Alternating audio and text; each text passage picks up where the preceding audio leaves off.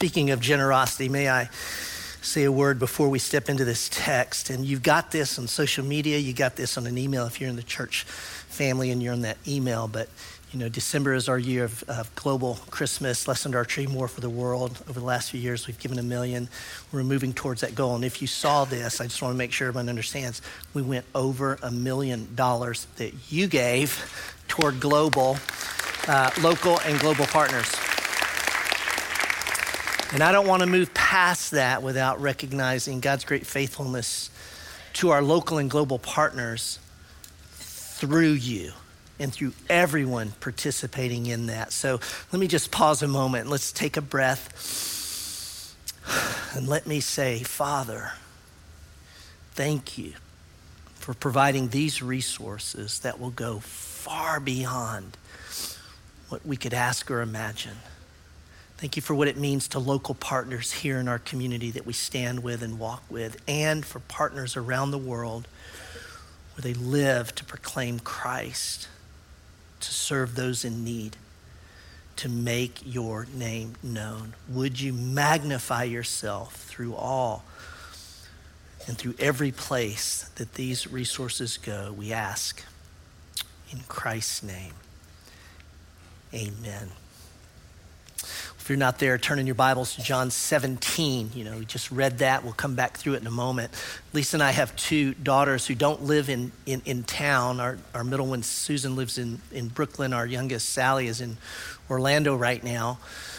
Whenever they are headed home, and we'll get them home several times a year, whenever they're traveling home, there's always this thing in a parent's mind and heart I'm praying they get safely home. Our son and daughter-in-law were recently out of the country, and just excited when you see your kids getting to do things that they want to do, and you pray for a great time for them, but you never miss this. It's in the back of your mind. I'm praying that they'll get safely home. You don't have to be, a parent. I mean, we feel this way about family. We feel this way about friends. When they're on a journey, you don't miss that part of it. You pray that they'll get safely home. As we come to this part of our study of the upper room discourse, we're in what we call the high priestly prayer. And I don't want us to miss a couple things. One would simply be this. You guys understand Jesus didn't have to do this, but the disciples remained in the room while he prayed to his Father. This is not Jesus, saying, you guys stay here. I got to spend some time with my Father. Like he started praying while they're in the room. We're in the room hearing God the Son talk to God the Father. And we see what's on his heart. And we'll review where Rob was, but we're going to see where we go today. There's a part of his heart that is concerned about his kids getting safely home. This journey is not home as in I've been on a business trip or, vacation. It is home, capital H. It is that journey we all make from the moment we breathe our last breath until we breathe anew with Christ. As one who has put their trust in Christ, I just want you to, this is a thought exercise. You don't have to raise your hand, but if you've put your trust in Christ, how certain are you that you're going to get safely home? I'll ask a second question on this one. Does that certainty really matter? Does it matter that you're certain of that eternal security? Well, in answer to the second question, just let me say this. The fact that Jesus talks about it in this prayer, my goodness, does that not tell us? He really wants us to know this because it really matters. And it really matters how we live our life. What we believe about that moment in our future. John 17, I've mentioned this, it's the high priestly prayer. We've slowed it down, and so it's 26 verses. We're going to take it in 5 weeks. We've been going faster than that through John, but we want to pause. And in this prayer, Jesus prays for himself. Really, it's what Rob covered last week. And then in 6 through 19, he's going to pray for the disciples in the room, and that means he's praying for us. And then in the back end, he's actually praying for those who will believe through us. Verses 1 through 5 last week, for context, Rob showed us that the first thing he prays for when it's related to himself is glory. Glory. Rob reminded us, that the Hebrew roots of this word is really found in weights and measures. That the Hebrew word kavod meant, how much does something weigh? Like literally, this is heavy. And it became to be used not just of this is heavy, but oh my, this person is heavy, i.e. significant. And this is where it speaks of God's glory. It's the weight of God's nature. What would that weight be, by the way? Immeasurable, right? That's his glory, all that he is. Specifically, God's glory, Rob talked about in redeeming humanity. And by the way, I hope this stuck with you when Rob said it, because there's so much that can be said on this, and I'm sure we will in time. But we do understand when we put our trust in the life, death, and resurrection of Jesus, speaking earlier about belonging, that's not just about, hey, we get to go to heaven when we die. There's a place for us in heaven. No. That in time, in that moment, we enter into the community of the Trinity. I mean, that should make our brains explode. Wait. We enter into the communion of God the Father, God the Son, and God the Spirit. Yes. You talk about belonging, and belonging in a way that really, really matters. We're at verse 6, and it takes a turn. And now he's going to move towards praying for the disciples. And this emphasis is going to go all the way through 19. We're only going to go to 13 today, and then Rob will finish the second part. Here's an outline of the passage so you know kind of where we're headed. We're going to look at in verses 6 to 8. I've titled that a belief that saves. A belief that saves. What's the nature of that belief? Secondly, a Savior who secures. That's going to be 9 through 12. And then we'll look at a joy that satisfies, verse 13. Let's start here. Look in your Bibles, verses 6 through 8. A belief that saves. Jesus is praying to the Father and prays. I have manifested your name to the people whom you gave me out of the world. Yours they were, and you gave them to me. And they have kept your word. Now they know that everything that you have given me is from you. For I have given them the words that you gave me, and they have received them, and they have come to know the truth that I came from you, and they have believed that you sent me. Another thought exercise for you, just think about this. Have you ever thought about why you're a Christian if you've put your faith in Christ? Whether in the room or online, those of you who've put your trust in the life, death, and resurrection, you're saved, you're born again, the Spirit indwells you, you're a Christ follower. Have you ever just stepped back and go, why am I a Christian? Well, the answer in part, of course, is what I just said. And you may be thinking that, Lloyd, I'm a Christian because I've put my trust in the life, death, and resurrection of Jesus Christ. But I want to go beyond that. I want to actually go underneath it and behind it. Why did you put your trust in the life, death, and resurrection of Jesus?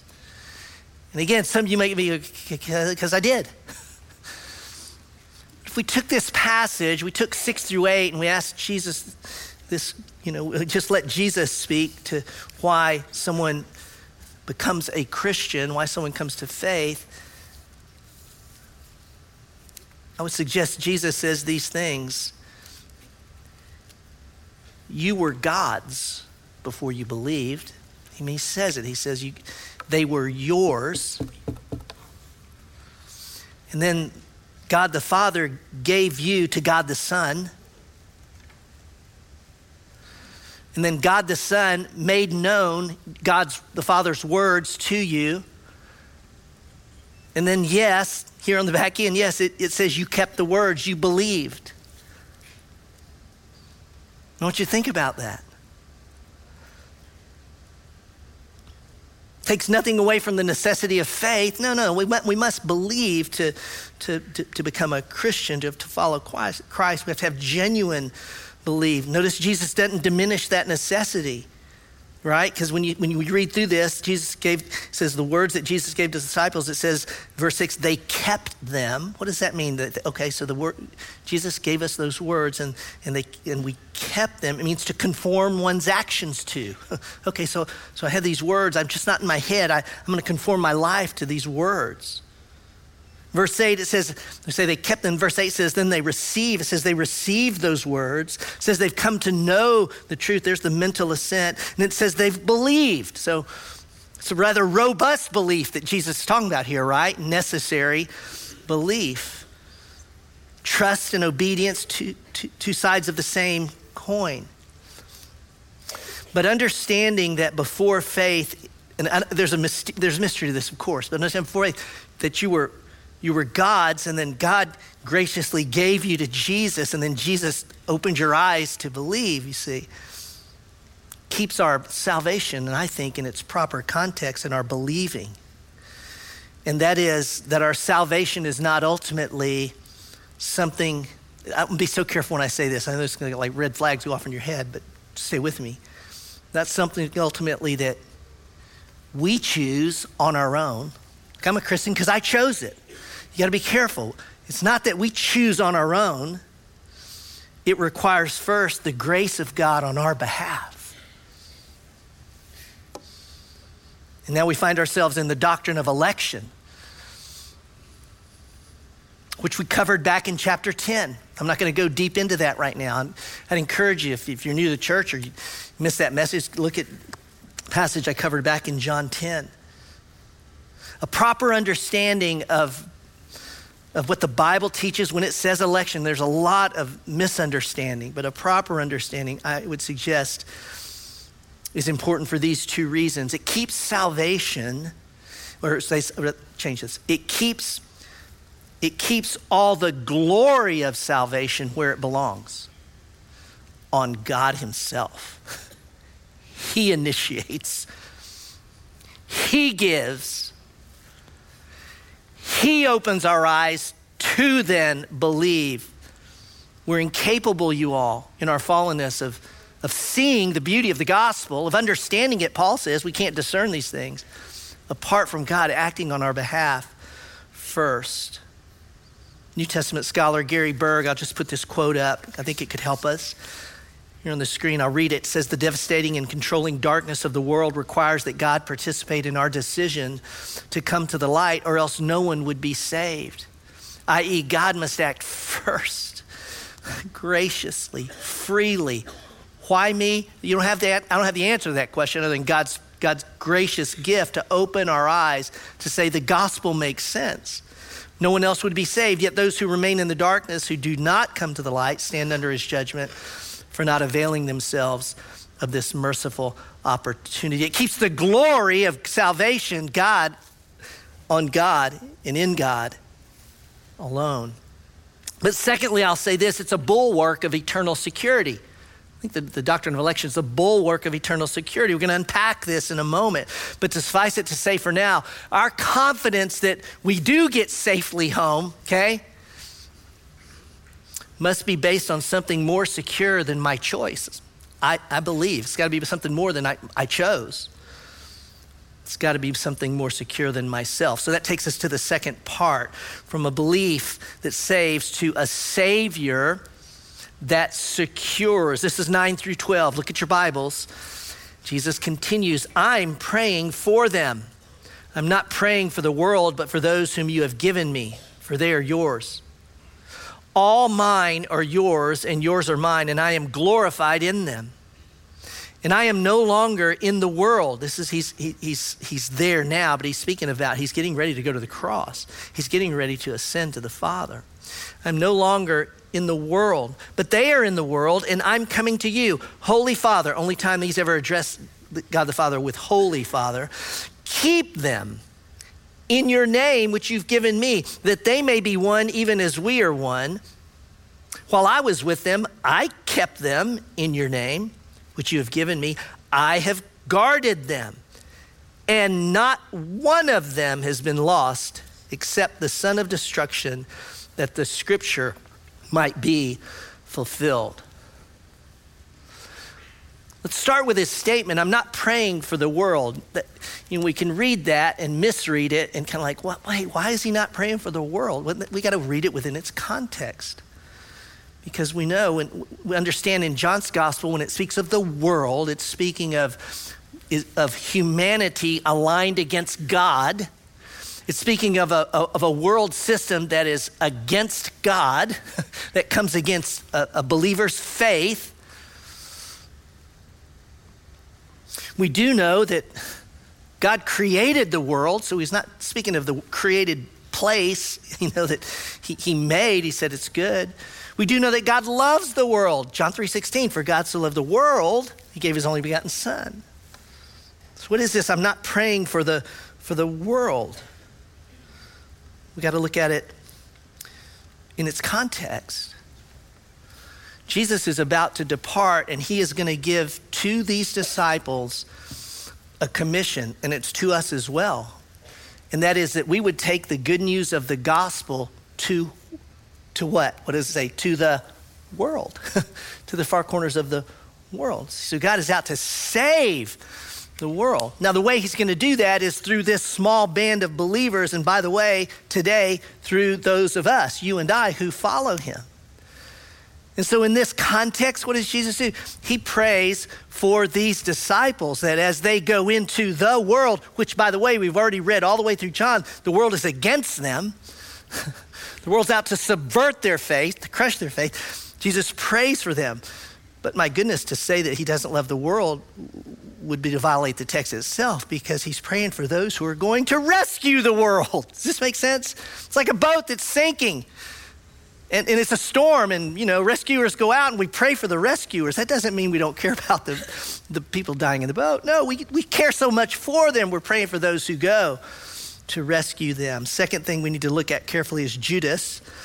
The back end, it's like, wait, he lost one, and we want to be careful to see this is not what it's saying.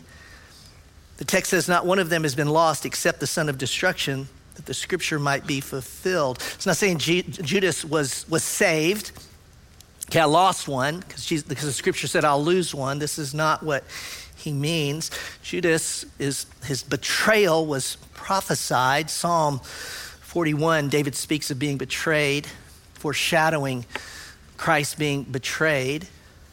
Judas outwardly had all the appearances of one of the Christ followers. I mean, so much so that he's in the 12. I mean, how much closer can you get?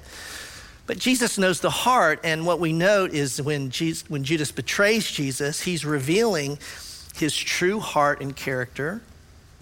He never truly trusted. He's not included here in putting his confidence in Christ, and thus he was never saved. A way to read this passage, I think James Montgomery Boyce can help us.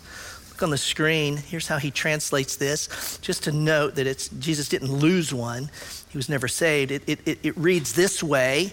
This is an interpretation, of course, but it's a paraphrase that helps us understand. I have lost none of them whom you have given me, none at all. But the son of perdition is lost, as has been prophesied by the scripture. Now, on to the keeping that he's praying about. Jesus is praying for the Father to keep them. That is, in Jesus' absence, which is coming because he's going to the cross, and his absence, which is coming because he's then after that going to ascend to the Father, okay? He's seated at the right hand of the Father, even now as I speak. He's praying that God, the Father, would keep his disciples. That is to say that he says, I've kept and guarded them right up to this point, okay? Not lost one. Father, when I depart, will you keep them all the way to the end. We can say it this way. Jesus prays that through all the world will throw at Christ followers, he prays that the Father will get them safely home.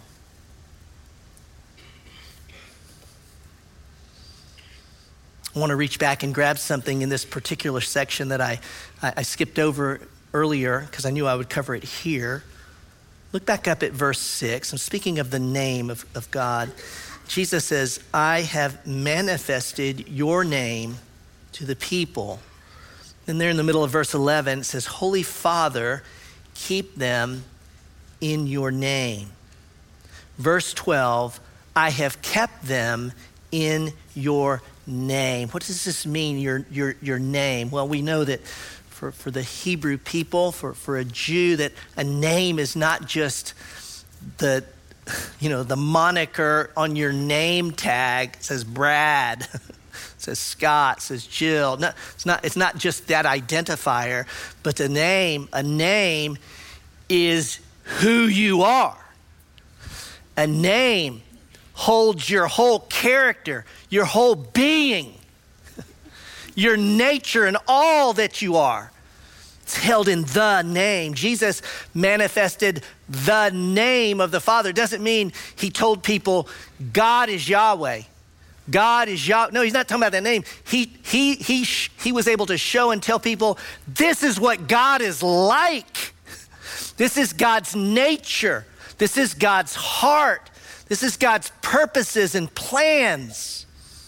The psalmist says, those who know your name put their trust in you. What did he mean? If you know God's name is, Yahweh, you put your trust in him? No. Those who know God's character, right? You see this, put their trust in him. So our eternal security, whether we get safely home, rests in part, can I say this? Upon the name of God, his character, what he says about himself. And oh my, there's a lot to say.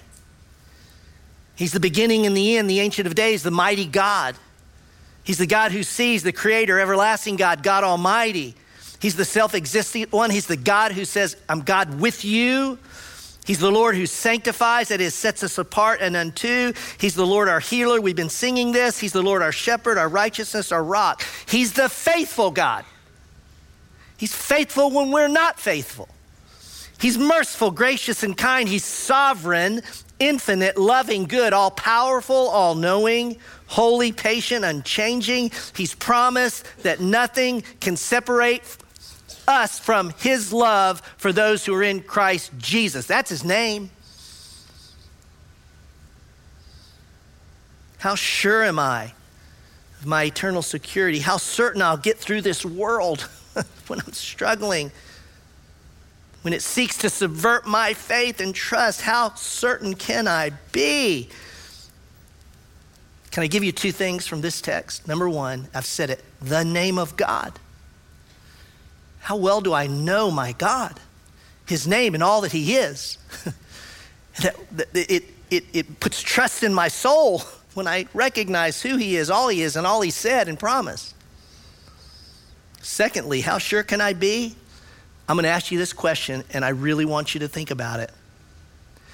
How certain are you that God the Father is going to answer Jesus' prayer?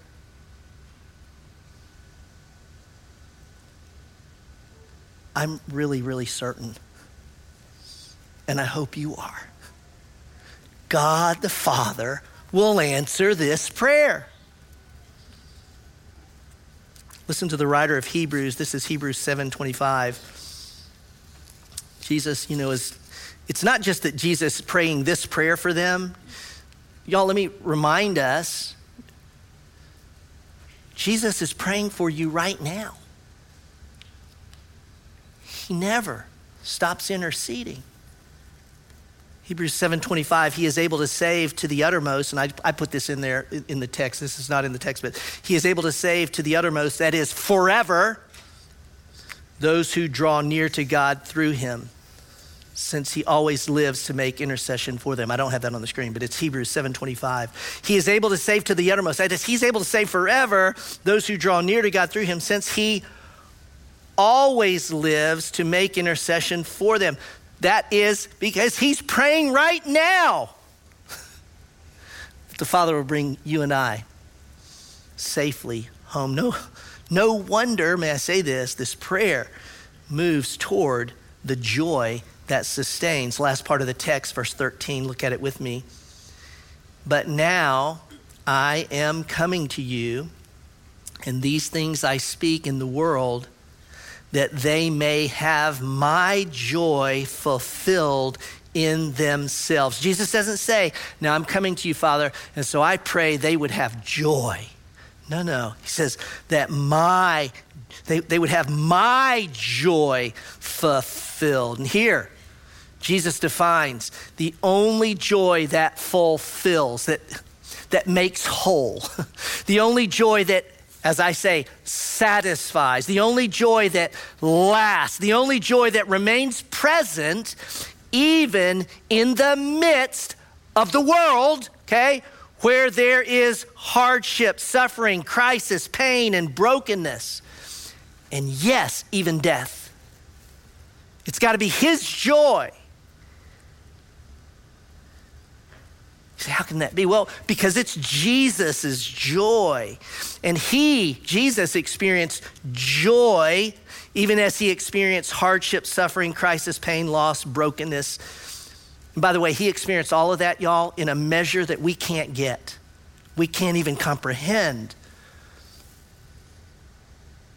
And yes, even in death.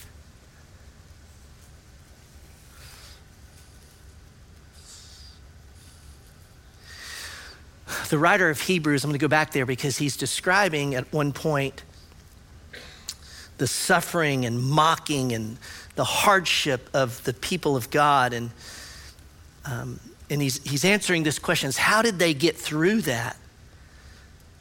And by the way, the pretext to the verse I'm going to show you in a moment is, it says those who suffered mocking, flogging, chains, imprisonment, stoning, being sawn in two, being pierced by the sword, who had no home, were afflicted, mistreated. How did they keep the faith through that? And thus, in a deep sense, the joy of Jesus. Verse 12. We do this by keeping our eyes on Jesus, the champion who initiates and perfects our faith. Because of the joy awaiting him, he endured the cross, disregarding its shame, and now he's seated at the place of honor beside God's throne. And by the way, at that place of honor, guess what he's doing? He's praying. He's doing what he's doing here. He's praying for you and for me. Biblical joy, Jesus' joy is non-circumstantial.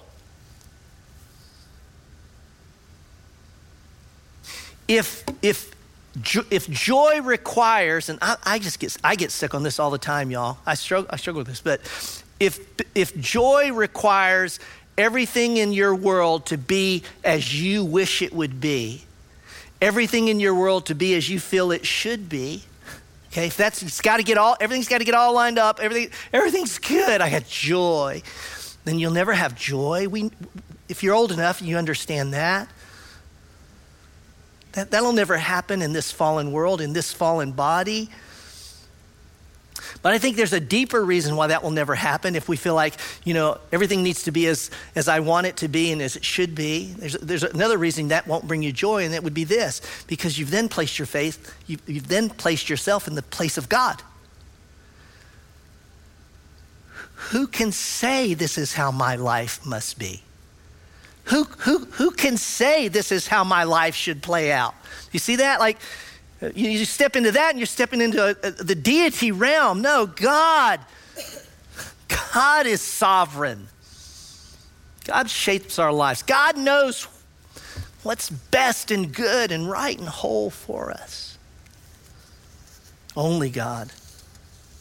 But what if your joy were based not on the circumstances of life, but on the conviction that God is answering Jesus' prayer for you? Like, the basis of my joy is that God is answering Jesus' prayer for me always, in every moment and in every tomorrow.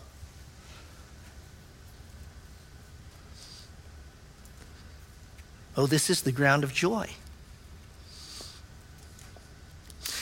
I'm going to ask you to ponder this question for a moment.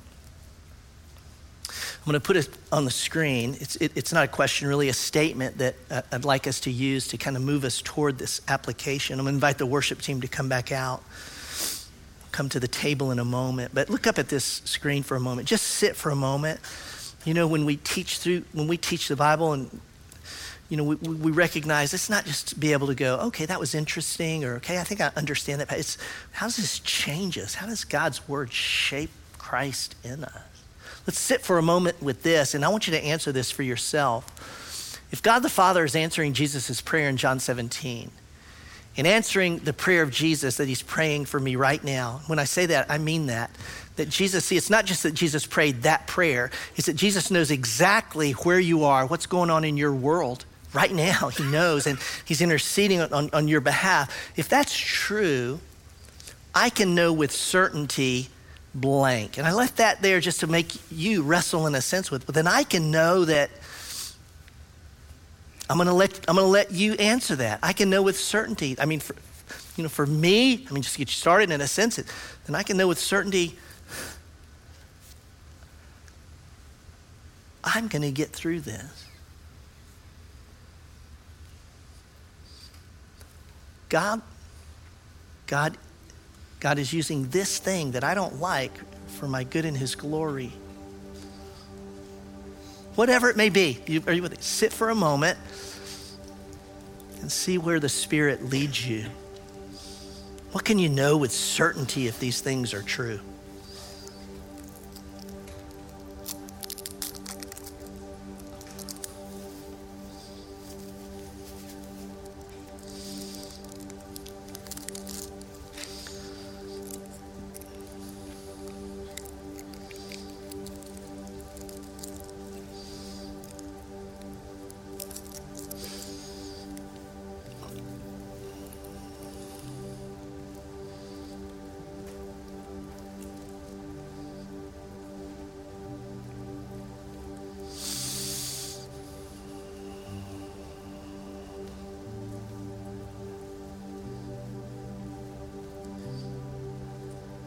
Heavenly Father, thank you that we can sit here today and know that you answered Jesus' prayer. What he asks, you do. And that we can sit in this moment and know, Lord Jesus, that you intercede for us now. And even we're reminded the Spirit's interceding for us with words and groanings that we can't even grasp with our ears, but you hear and know. And thus, with certainty, we can rest, recognizing your rule and reign, that you are always acting on our behalf. This we know. Your name reminds us and tells us that it's so. Let me invite you to take the Lord's table elements, please. If you missed it, they're in the arcade. If you're new here, we take the table each week. If you've placed your faith in Christ, the table is for you. If you're a guest, we welcome you at it. Just take the bread and hold the bread, and then take the cup and hold the cup.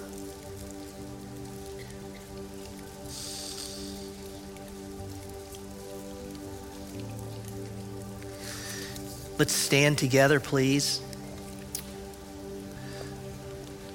Bread and cup in hand, this ordinance that Jesus has given us.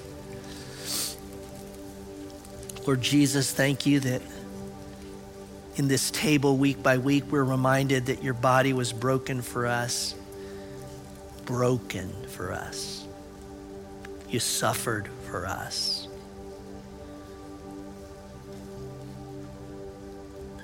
We say thank you. Receive the bread.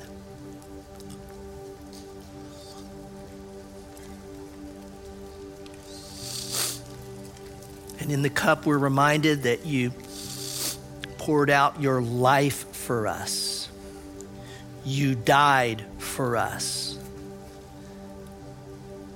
And each time we take this table, we are proclaiming, yes, you did that at a moment in time some 2,000 years ago. It also reminds us that you're coming again in a future day to set all things right. Of this we're convinced and we're grateful. Receive the cup.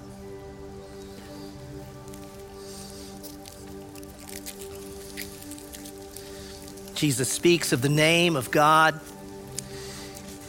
that all is in the name of the Father. So we lift our voices this morning to remind ourselves of some of those names and what those names mean, and how trusting that name shapes our very soul and deepens our hope.